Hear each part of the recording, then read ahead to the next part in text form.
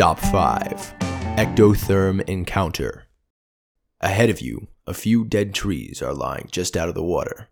Animals such as painted turtles sun themselves here on warm days. If today is warm and sunny, there may be some animals resting on the logs. Keep an eye out for them just above the water.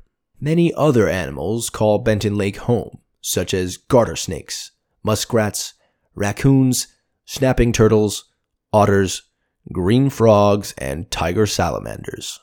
Watch the shore closely and see if you can spot any of these animals as we continue along with the tour.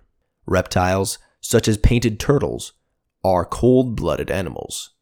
This means their blood runs at a cooler temperature than animals like mammals, which we as humans are. They are ectothermic animals, which means they cannot produce internal body heat like we endothermic animals can. Due to this, they must use the warmth of their surroundings to keep warm. A great way to do this is by sitting in the sun and soaking in the rays.